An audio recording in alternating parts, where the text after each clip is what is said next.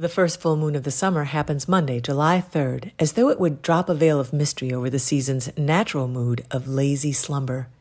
I'm Mary Stewart Adams, and this is the Storyteller's Night Sky. Each evening this week, the moon will rise in the east after sunset in the west, a glorious gibbous moving across the Milky Way through the Capricorn gateway of gods to dip its toes in the waters of Aquarius and then on to Pisces by the weekend. All the while, Jupiter, ancient king of the gods, shines through the dawn's early light, while Venus, at the other end of the day, boldly guards the sunset edge of the world, our brilliant evening star. This combination conjures all the best poetry, and none better than Shakespeare.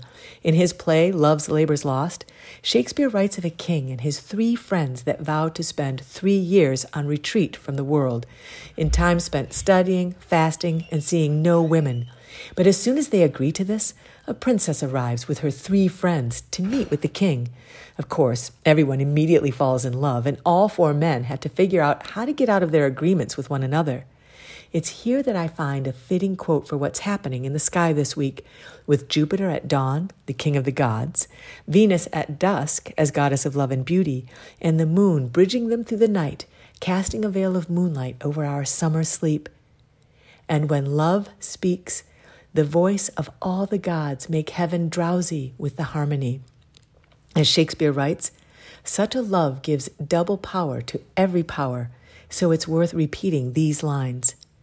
And when love speaks, the voice of all the gods make heaven drowsy with the harmony. From Harbor Springs, I'm Mary Stewart Adams.